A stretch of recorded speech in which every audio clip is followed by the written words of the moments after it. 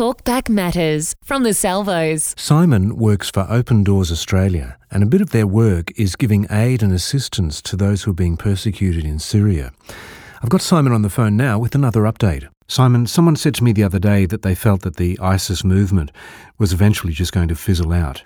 Well, Chris, I certainly have different opinions about that one. I mean, we're seeing in recent days Syria is becoming more and more, subservient to Islamic extremism through ISIS, through Al-Shabaab, to, in many ways, opposing Islamic extremist groups who have different agendas in Syria, taking over large parts of that country. We heard news just a few days ago of the Islamic State closing in on a strategic town on the highway between Homs and Damascus.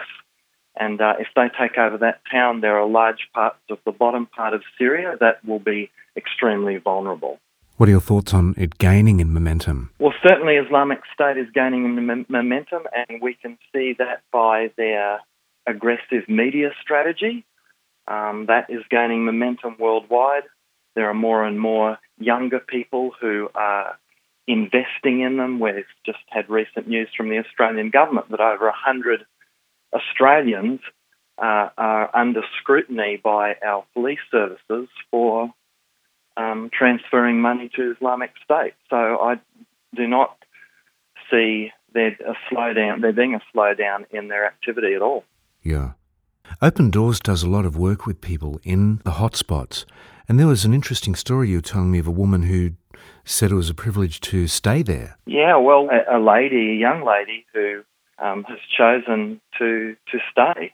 She had the opportunity to leave, and she said herself that, for many it's a privilege to leave. For me, it's a privilege to stay because I have the opportunity to be a helping hand to those who are suffering, especially children.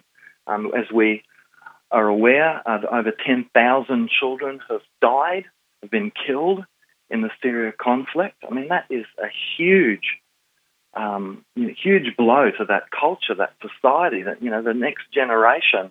Yeah. So many of them have just suffered so much. Terrible. And this young lady has been willing to risk her life every day for a couple of months now to go into places in the city of Homs, one of the most dangerous places in the world, especially for a woman.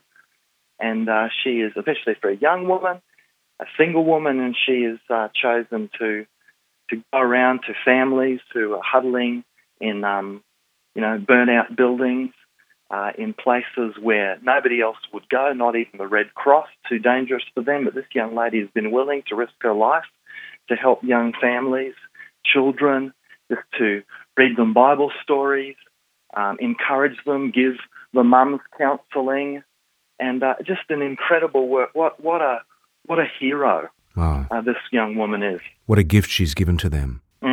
Absolutely, Chris. And so people can find out more about what you're doing in those countries by going to the Open Doors website, right? Yeah, that's right, Chris. And on YouTube, if you Google Open Doors Australia and under our YouTube headings, you'll actually find a video that features a little bit of a story about this young lady who I've just described.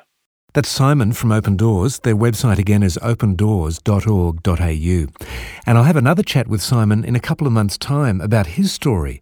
It's quite an incredible story. He was raised in Indonesia, and the neighbouring peoples where he grew up were headhunters. And how did that affect him? Was he afraid as a kid? He'll share more about that story down the track on Light and Life. Light and Life, the Salvos Weekly Radio Show.